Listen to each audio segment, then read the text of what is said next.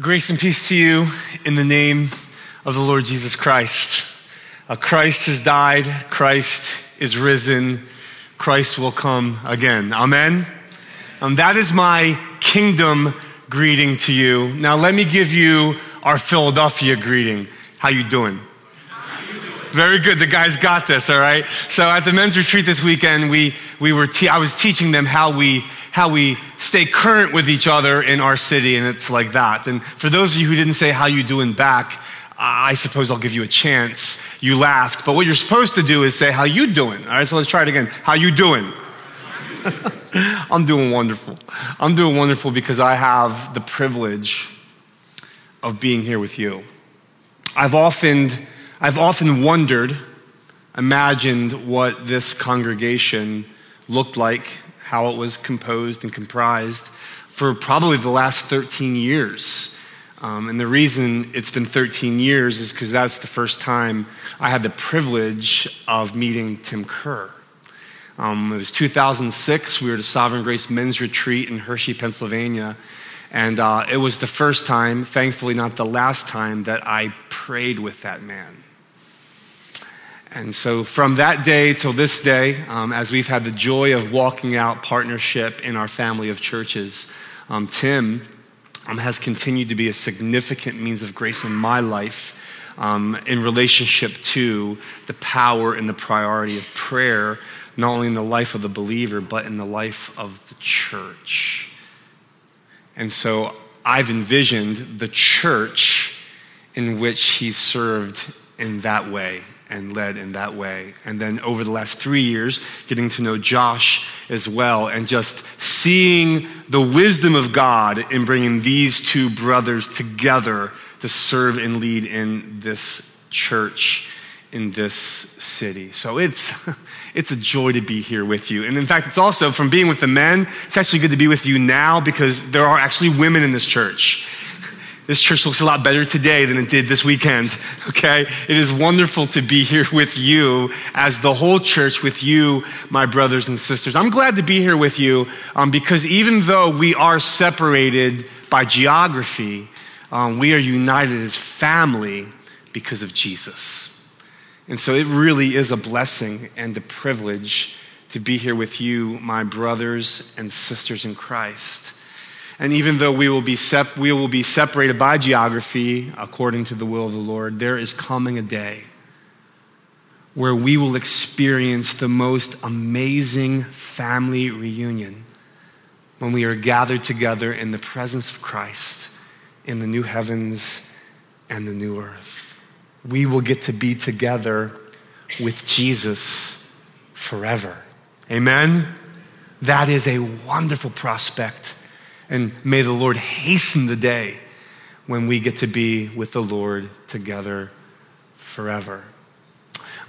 These leaders in your church not only have a heart and a passion for you and this congregation, having spent time with them this weekend, extended times of prayer and conversation, it's very obvious that these leaders of yours also share within their hearts a deep burden to see Toronto and the greater Toronto area influenced by the power of the gospel, that more and more men and women and children from all across the GTA would come face to face with the goodness of God in the face of Jesus Christ.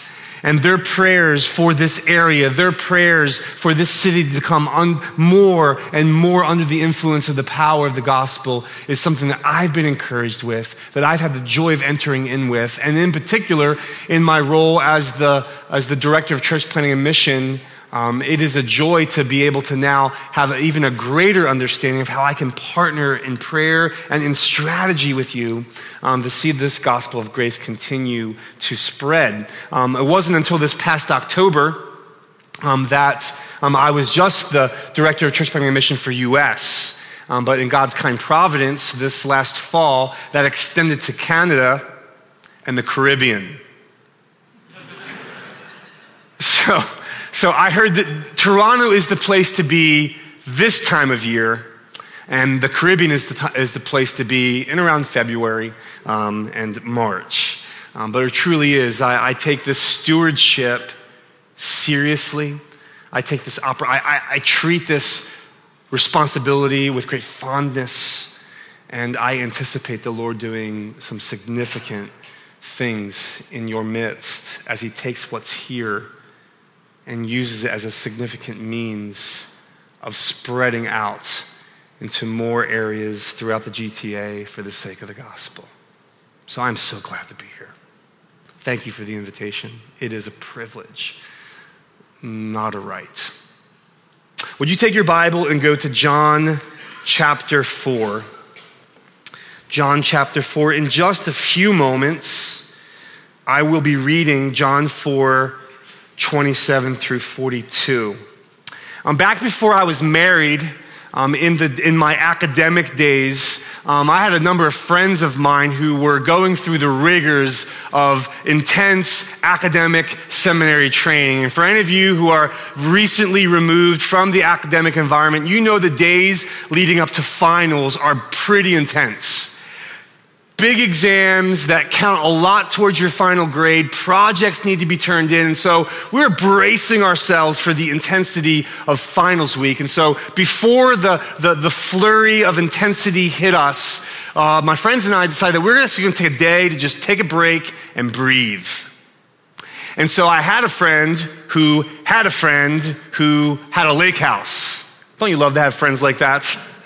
And we were going to spend the day hanging out on the lake, chilling out on a pontoon boat, doing some water activities, and we were going to try, operative word, try to water ski.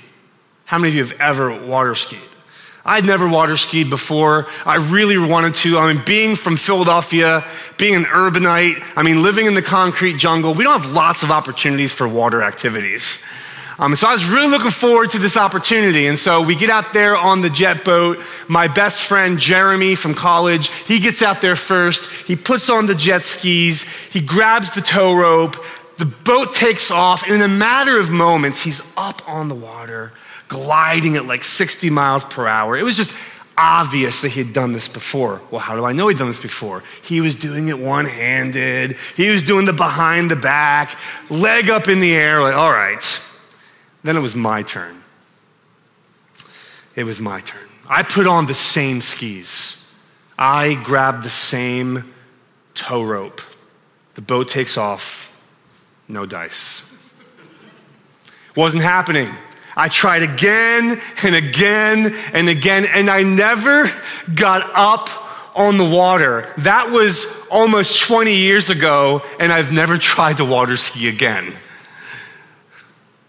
Maybe that's how you feel about your missional life.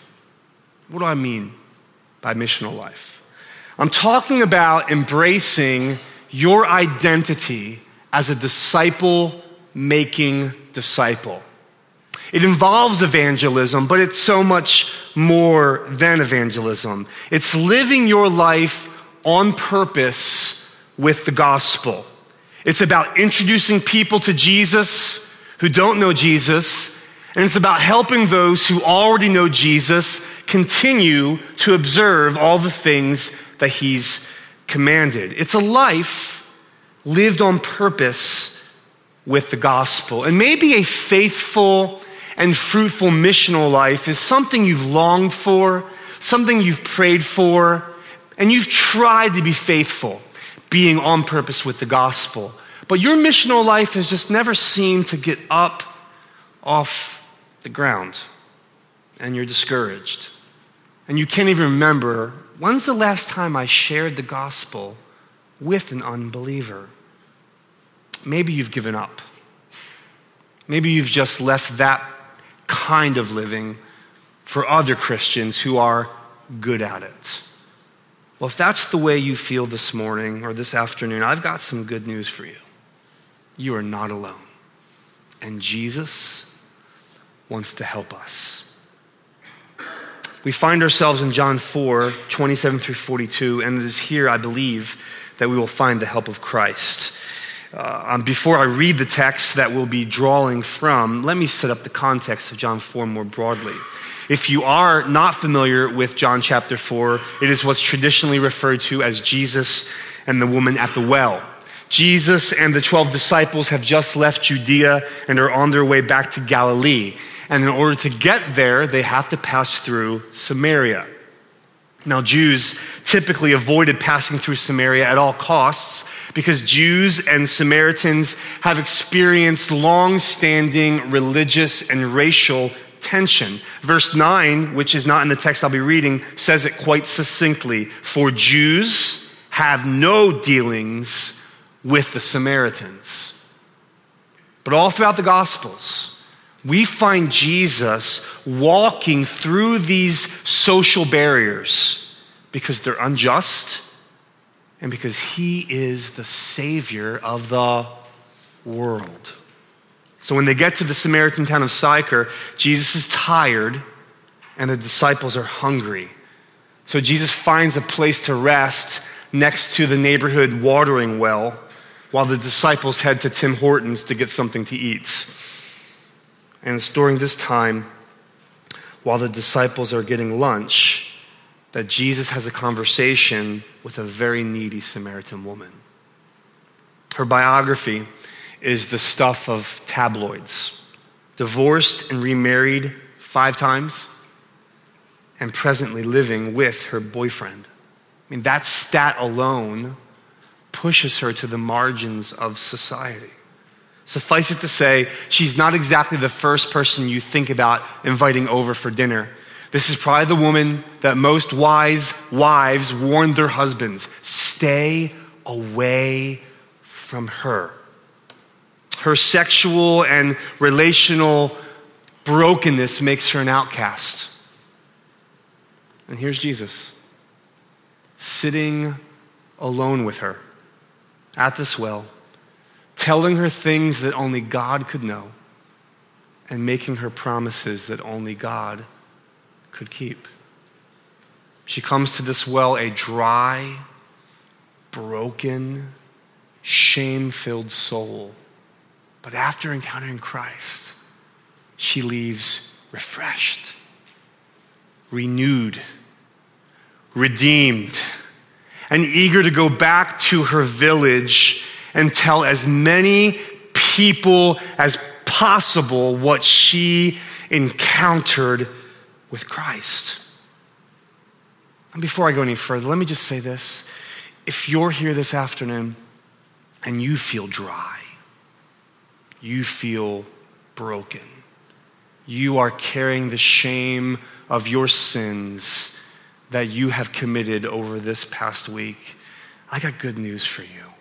You can leave today refreshed, renewed, and if you're not a follower of Christ this afternoon, redeemed, because we've gathered here this afternoon to encounter the same Christ. This is what has taken place when the disciples return, and Jesus begins to teach them and teach us what it means to hunger for more people like this woman to enter the kingdom of God. Jesus wants us to know that there are people like this woman all over your city who are deeply broken yet ripe for entering the kingdom of God. You see, Jesus is going to inform us this afternoon that your city, the city of Toronto, the greater Toronto area, is a harvest field that is ripe for men and women and children from all walks of life and backgrounds who are ripe for entering the kingdom of God. And Jesus wants you to be hungry to see them come in. Your city, according to Christ, is a harvest field. And he wants you to find energy and satisfaction in doing the work that it takes to gather them and bring them in. With that in view, let me direct your attention to John chapter 4, verses 27 through 42. Let us hear the word of God. Just then his disciples came back, and they marveled that he was talking with a woman. But no one said, "What do you seek?" Or why are you talking with her?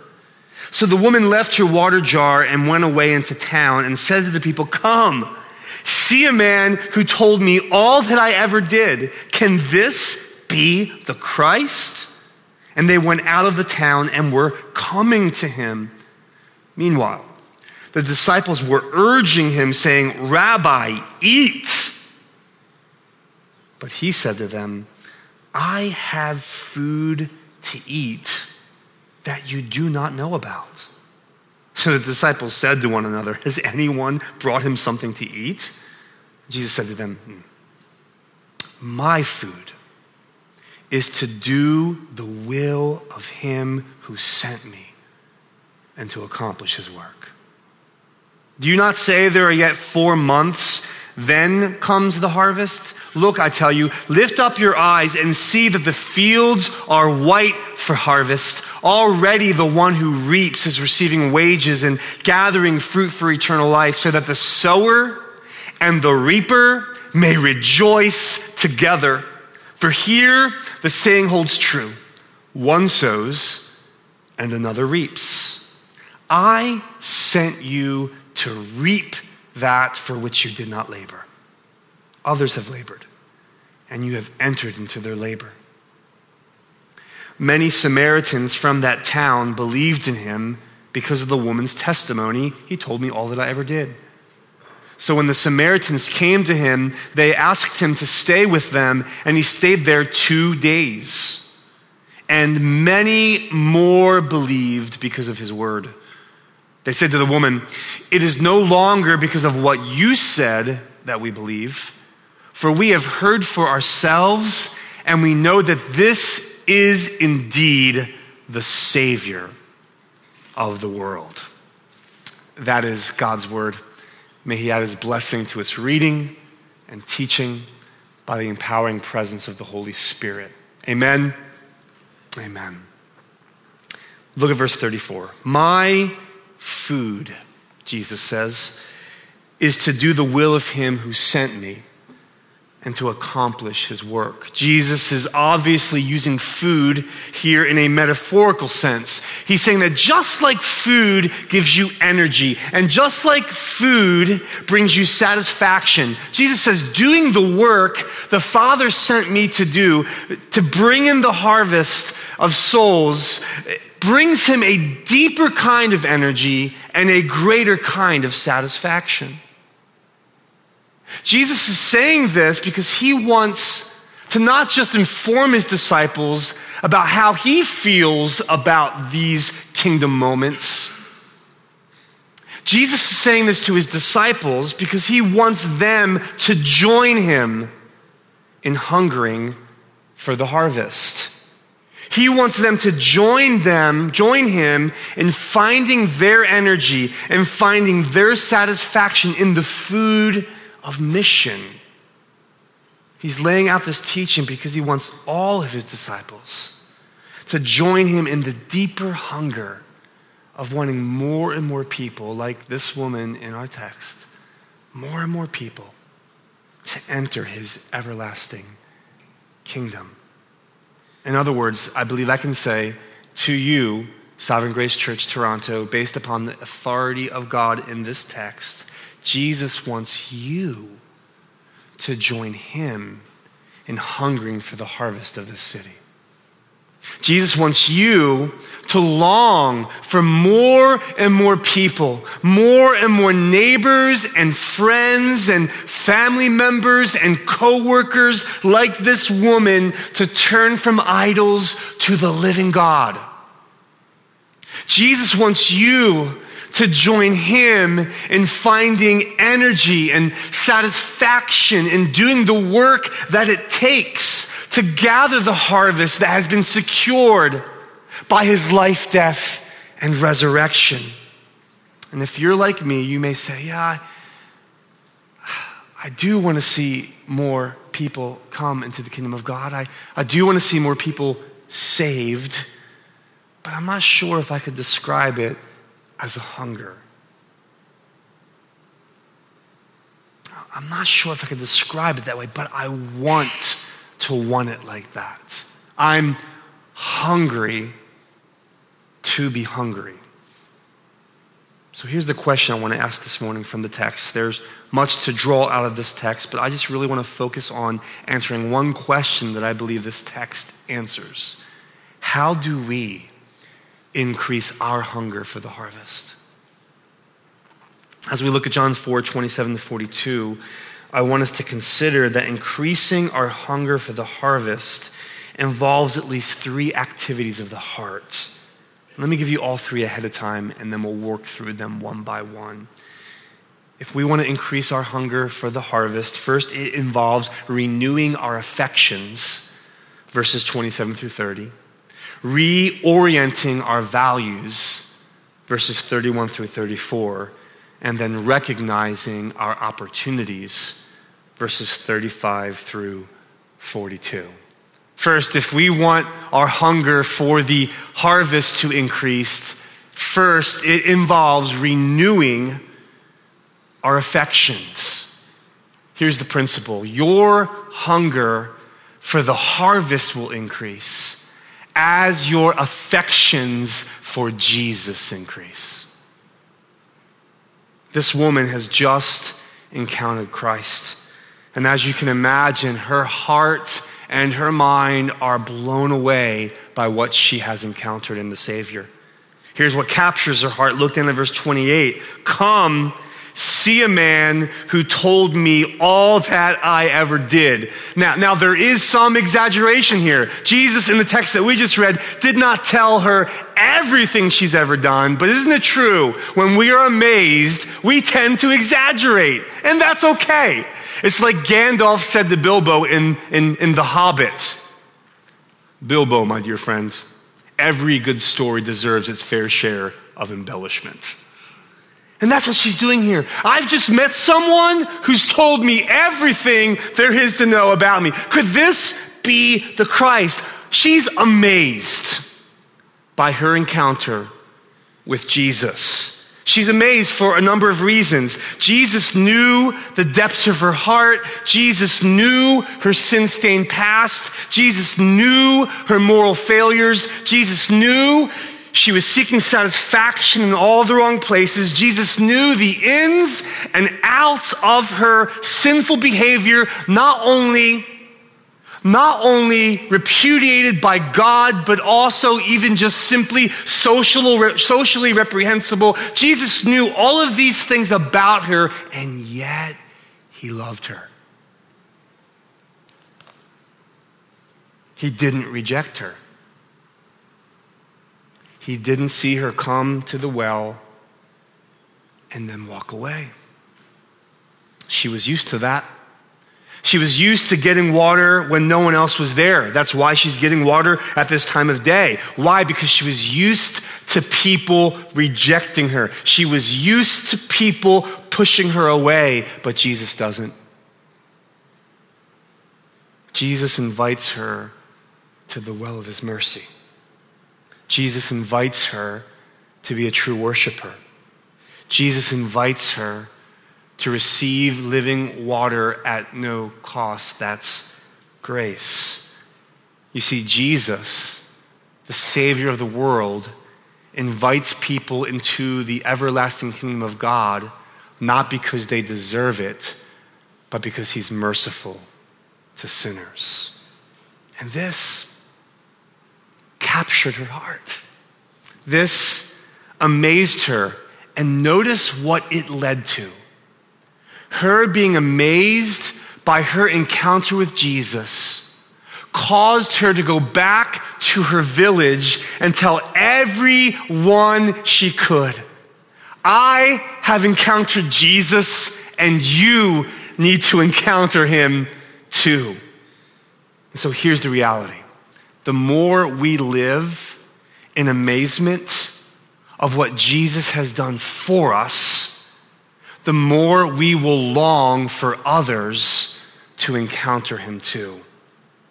The more you live in awe and wonder that Jesus has sought you has forgiven you, has accepted you, has covered your shame, has removed your guilt through his life, death, and resurrection, the more you are aware of all that Jesus has done for you, the more you will want others to encounter Jesus.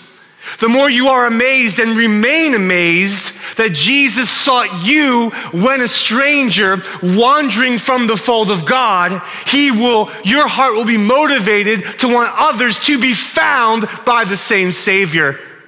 Do you believe that? So what will fuel your heart most powerfully for mission? What will fuel your heart to remain faithful in evangelism is being constantly amazed by Christ. I mean, think of all that's true about you because Jesus sought you and saved you. In Jesus, church, you are forgiven. All of your sins, every single one of them, past, present, and future, have been atoned for by the once-for-all sacrifice of Jesus. And you are no longer under your sin. You have been freed from your sin because in Jesus you are forgiven. In Jesus you are justified. You used to be far away from God, separated from him because of your sins, but now you have been reconciled to God. The access into God's very presence has been opened to you. So now you can be as close to the Father as Christ is to the Father. This is what's true about you, church. Is this not amazing? Is this not outstanding? Is this not marvelous? Shouldn't we want others to know how amazing grace truly is? And this woman was so amazed that she couldn't wait to tell others what Christ had done for her. So church, let me ask you, out of love, out of care, have you lost your wonder? Are you still amazed? Have you been following the Savior for so long now that you forget, and it's been a long time since you've closed your eyes and you've clenched your fists and you've said, "Amazing grace, how sweet the sound that saved a wretch like me."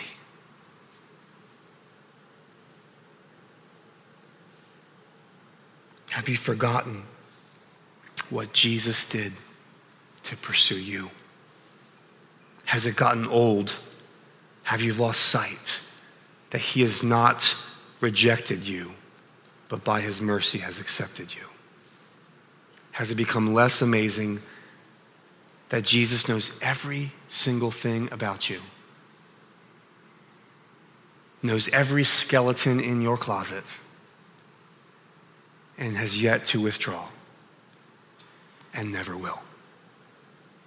You see, church, the more we live in the reality of what Jesus has done for us, the more you will long for others to experience it. Your hunger for the harvest will increase as your affections for Christ increase. So ask yourself, not to torture yourself, but to grow as a follower of Christ. Has there been a time in your life, believer, where your affections for Christ have been more fervent? Has there been a time in your life where your amazement in the gospel was more sweet and tender? What has changed? Christ has not changed. The condition of our hearts often change. So if you find yourself in a place this morning where you sense your affections for Christ declining rather than increasing, I would just encourage you, my brothers and sisters, to take some time to explore that. Why? Get the people around you who love you the most and know you the most, your spouse, your closest friends, those in your tag group. Ask them, to help you discern what has contributed to a decline in your affections for Christ. And I cannot project how that conversation will go. I do not know what that will lead to, but I would give you one word of encouragement and exhortation if you choose to do that. When you're done, have those brothers and sisters pray over you, and pray over you in a particular way. Paul has given us a prayer that I think relates to this in a very significant way. Pray the words of Ephesians 3:14 and following over that brother or sister. That the Father who is the Father of every family on earth, that he would pour out into your inner being strength by the presence and power of the Holy Spirit, that you may be renewed in knowing what is the height and the depth and the breadth and the length of the love of Christ, that you may be renewed in affections for Jesus.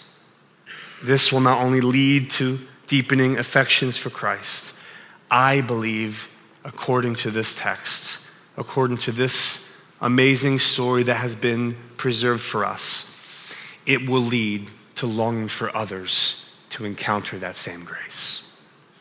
If you want your hunger for the harvest to increase, it will involve renewing your affections. Second, reorienting our values.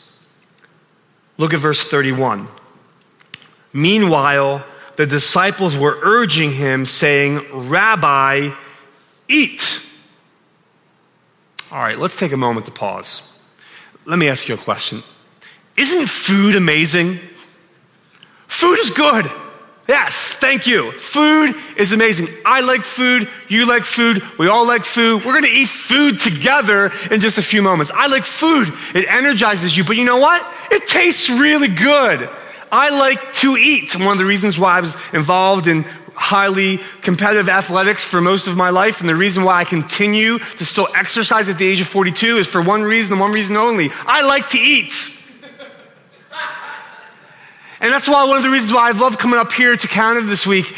There's something that I really, really enjoy, and it may seem a little common to you, but I love Tim Hortons maple dip donuts.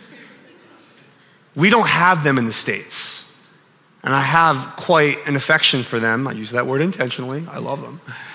Because back when I was in high school, I was recently converted as a teenager, and I had the opportunity to go on a mission trip to Nova Scotia, Canada, to Halifax, to work at a Bible camp called Forest Glen Bible Camp, where we tore down some old cabins and built up some new ones for those campers who would be served there in the summer months. And we were driving around, and it seemed like on every corner there was a Tim Hortons.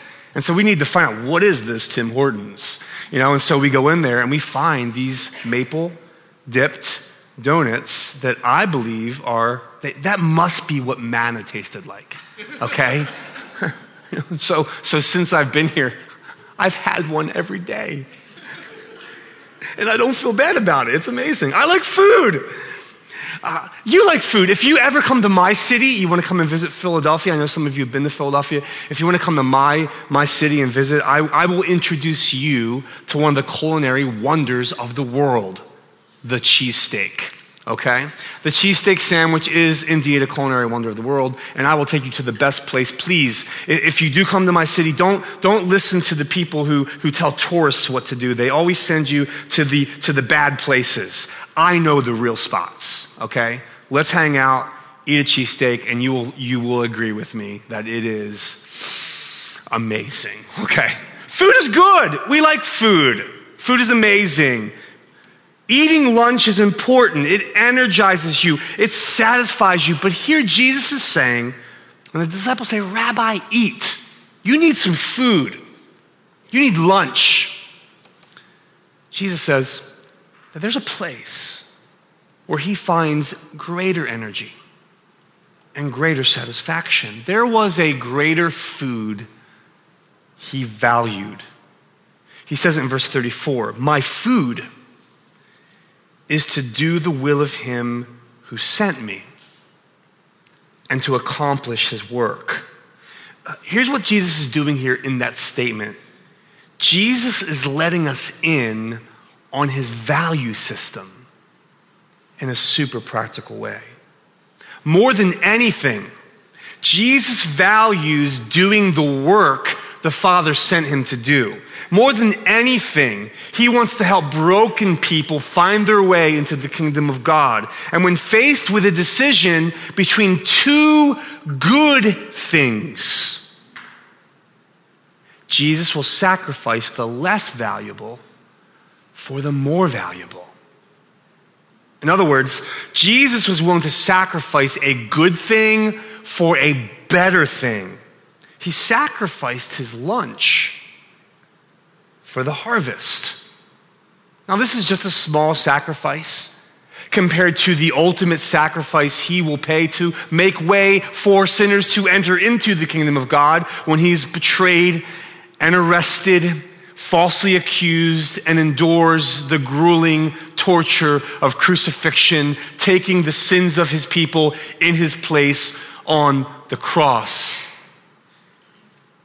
Now, although we will never suffer and sacrifice in that particular way, Jesus is teaching his disciples, Jesus is teaching us that there are kinds of sacrifices that he made that we also must consider making if we're going to be his ambassadors. Jesus valued saving sinners more than filling his belly, even though filling his belly wasn't wrong. Jesus valued helping this woman find living water more than getting a drink of physical water himself. I find it very hilarious, comical. I think this is even part of John's intention that early on in the text, Jesus asks for a drink of water. By the end of this text, it's 2 days later, and he still hasn't gotten a drink. Doesn't mean he didn't drink any water. It means that he didn't get water when he asked for it. Jesus valued the opportunity to stick around for 2 days, teach the Bible, proclaim the gospel, and heal broken people in Samaria before heading back to Galilee, which was his original plan. See, Jesus valued mission more than sticking to his schedule. What does this mean for us? It means if we are going to grow in our hunger for the harvest, if we are going to grow in our involvement in the kingdom work that is required for bringing people to Christ and entering into the kingdom of God, it is going to require sacrifice. Sacrificing a good thing for a better thing. And just to give some pictures of what this could possibly look like for some of you, very often we will be put in positions, my brothers and sisters, to give up a good thing in order for a better thing, especially as it relates to meeting people's needs with the gospel. I mean, just imagine with me, it's Monday morning, tomorrow. You didn't get a great night's sleep. You wake up at the last minute. Maybe you hit your snooze button maybe too many times. Any snoozers in the house this morning? Okay, is everyone okay? Thank you. Thank you for your honesty. Okay, I am too, okay? And so you get up at the last minute. Oh no, you don't even have time to really get in the Word and pray that morning. You grab your coffee. You run to work. It's finally lunch break. And you've thought for the last couple hours how you would like to use that lunch break. You like to go in there, open up your maple dipped glazed Tim Hortons donut. All right, that was supposed to be funny. Thank you. And you got your book. The book that Pastor Josh said you should read. Like, if you're a Christian, you don't read this book. I mean, you might not be a Christian. Okay, one of those kind of books. You know what I'm talking about, right? And let's just say you just can't wait to open it up and read it. And so you open up to the chapter that you left off, and as you lift up your head and look across the break room, you notice one of your coworkers is a mess. They're crying. They're not eating. Something is wrong. In that moment, you have an opportunity to sacrifice a good thing, Knowing God by J.I. Packer. And a better thing, going across the break room, sitting down next to your coworker, asking them what's wrong, and looking for an opportunity to give them the answer that is the answer to all that's wrong. Jesus. Is there anything wrong with eating your lunch and reading that book? No, it's a good thing. But in that moment, sacrifice may be required for a better thing. Some of the parents in this room, you may be involved in sports or different extracurricular activities with your children. And what often happens at these events, you have to take your kids to these events, and while they're practicing, and let's be honest, what they're doing isn't always that fun to watch. So the coaches are doing your thing, and you whip out your phone on the sideline, you pull up Instagram, and you're looking at people wearing things you wish you could wear, eating things you wish you could eat, and then you like them because you feel like you have to. Right? You're on your phone.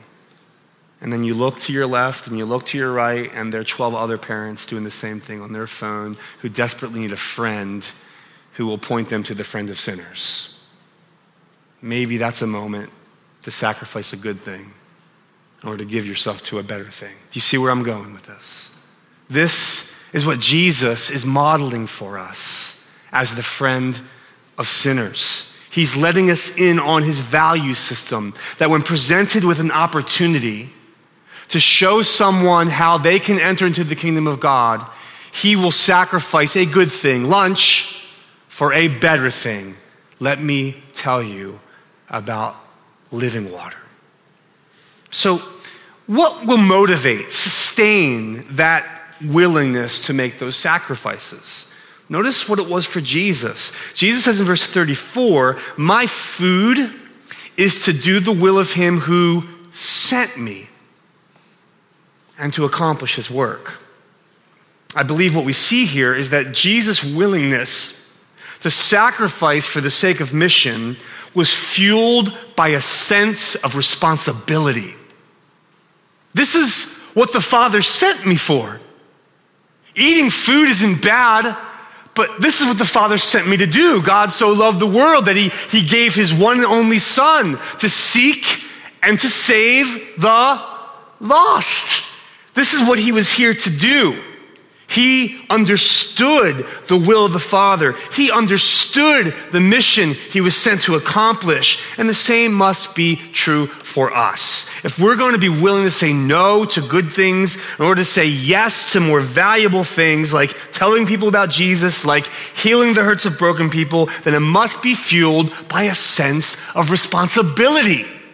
Church, this is what we're here for. To represent him, to share him, to do good works in his name, letting our light shine so that the Father is glorified in heaven. Later on in this gospel, Jesus says to his disciples in John 20:21, just as the Father sent me, so I am sending you. In other words, just like the Father sent Jesus, so Jesus sends his disciples, so Jesus sends his church, so Jesus sends us. Every disciple of Jesus is sent as a disciple making a disciple. You know that's what's true about you, right? You realize this, that you are a sent one. If you're a follower of Jesus this afternoon, you are sent on mission with the gospel. Isn't it? It's interesting as we kind of go through the catalog of things that are true about us because of our identity in Christ. This is one that often gets left off the list. We are just as sent as we are justified. We are just as sent as we are reconciled. We're just as sent as we are redeemed. We're just as sent as we are forgiven. We're just as sent as we are adopted. Part of your identity in Christ is that you are a sent one. Go. Make disciples of the nation, baptizing them in the name of the Father, the Son, and the Holy Spirit, teaching them to observe all that I have commanded you. And lo, I am with you always, even to the end of the age. Let's make this super, super practical. You live where you live. You work where you work. You do and enjoy life where you do and enjoy life, not by accident, but by a providential act of sending. Christ has sent you to live where you live. Christ has sent you to work where you work.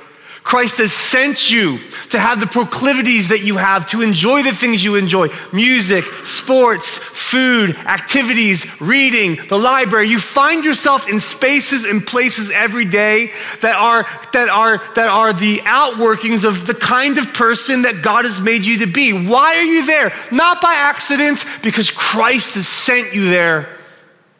You don't just live where you live because you found a good deal on real estate, although I've heard it's hard to do that around here. But you ended up in that space, that home, that apartment, that condo, not just because you got a good deal, but because in God's providence, the one who's orchestrating all of human history, all of time and space, ordering the spaces and places where we live and move and have our being, has sent you there to represent Christ. So valuing the work of mission and being willing to make the sacrifices in order to gather the harvest is fueled, motivated, and sustained by embracing our identity as sent ones.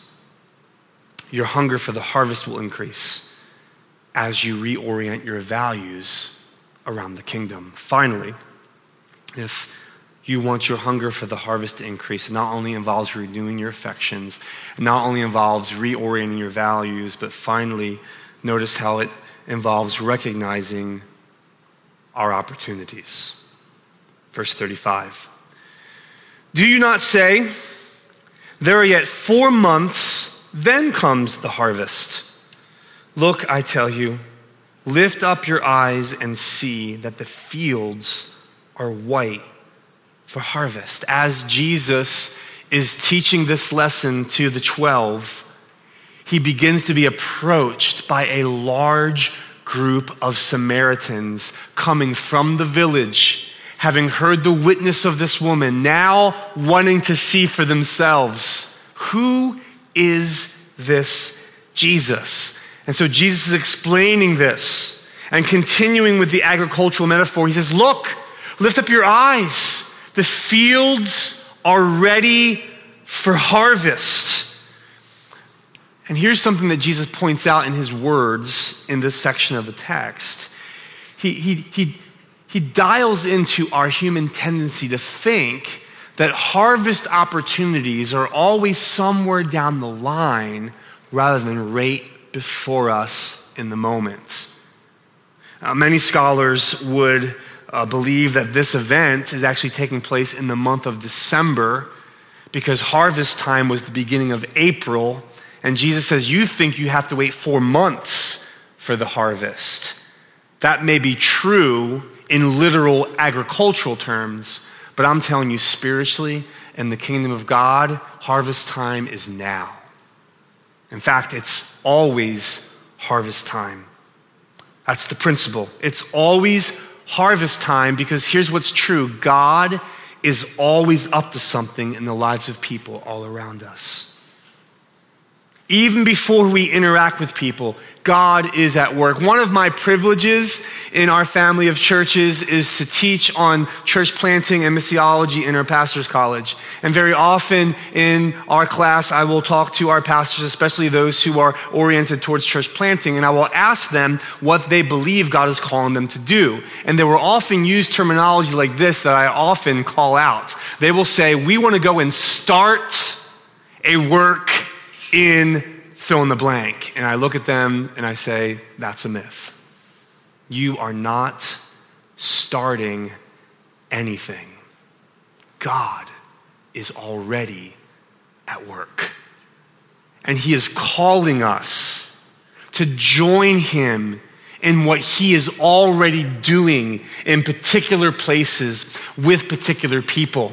Jesus says, I have sent you to reap where you have not sown. Others have labored, and I've sent you into the harvest. Jesus is saying that the Father, by the life-giving Spirit, is already at work in the people all around us, so that when we encounter them, there's already a work taking place.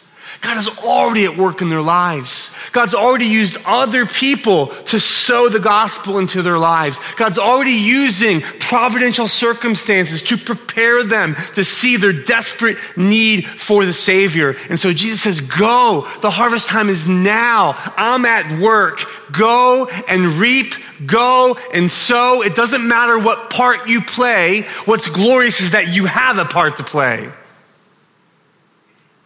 So what this means for us is so encouraging.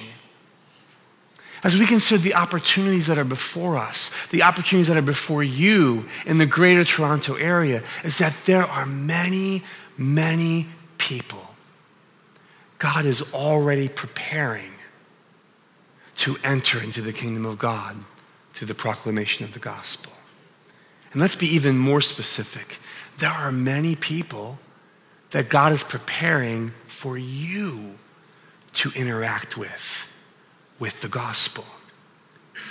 And those moments may be another moment of sowing, or they may be another moment, a glorious moment of reaping. Whether we're sowing or whether we're reaping, we play a part in what God is doing to build his everlasting kingdom. Isn't that amazing? I remember I'm the oldest of 6 boys in a very rough around the edges Irish Catholic family. I was the first person in my family to become a follower of Jesus.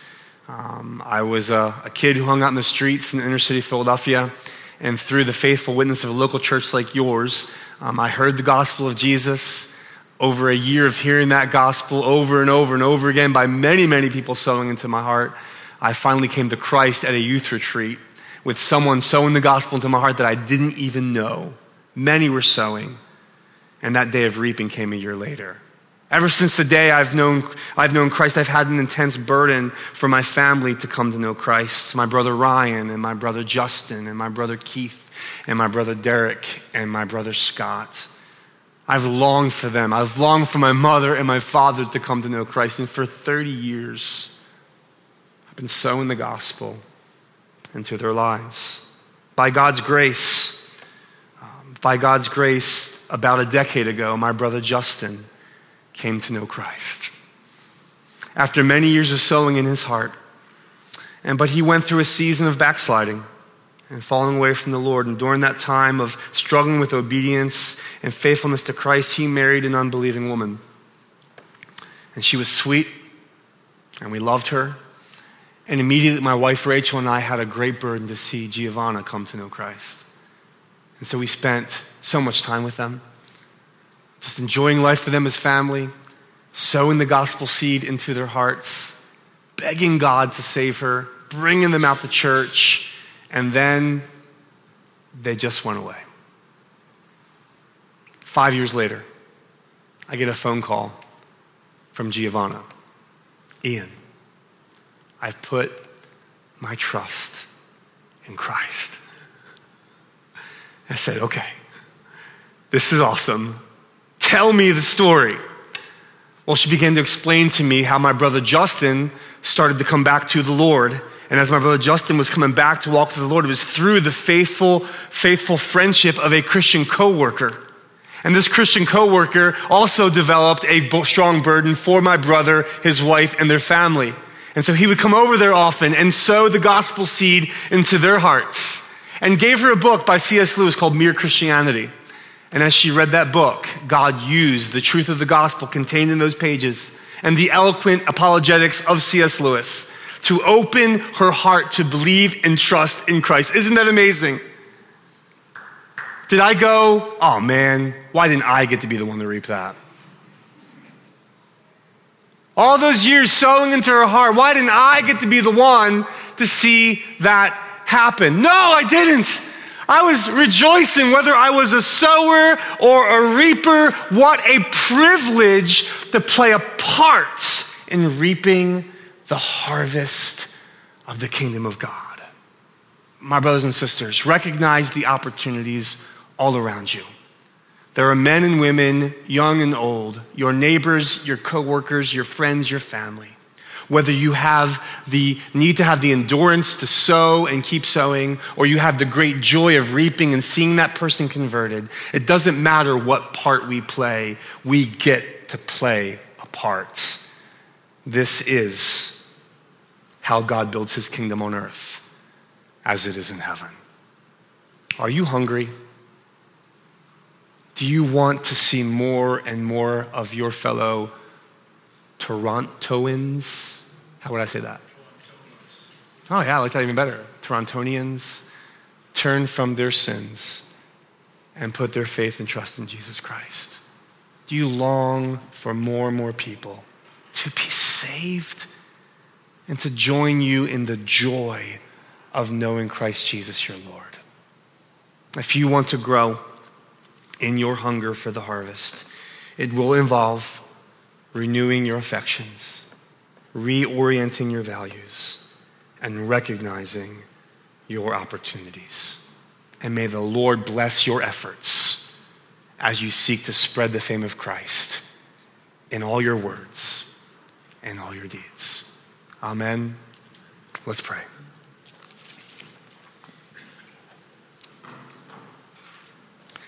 Father, we believe your word.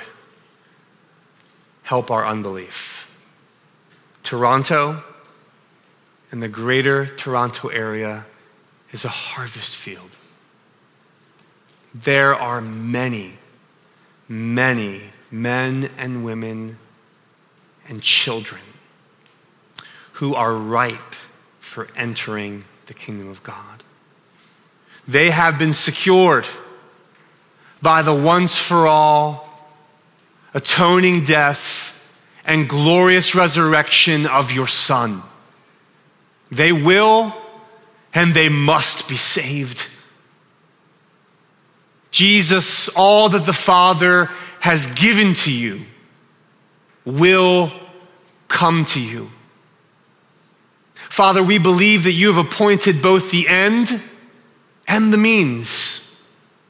That it is your will that your people, your church would go in Jesus' name with the gospel, empowered by the Spirit, advancing the cause of the kingdom in word and deed, and nothing can stop what you plan to do. And I pray that you build the faith of my dear brothers and sisters here at Sovereign Grace Church Toronto, that they would believe that they have a significant part to play in what you're doing throughout this region. And that they would see their hearts growing more hungry for it to be done. And so, Father, I pray that you renew their affections for Christ. Help them to be amazed by grace. I pray that you reorient their values and help them to be willing to make sacrifices of good things in order to give themselves to better things. And I pray that you'd help them to have eyes to see all the sowing and reaping opportunities that you've prepared for each and every one of them and for this church collectively. And as a result, I pray, oh God, that many, many will be swept into the kingdom of God. For your glory, for your honor, in Jesus' name, amen.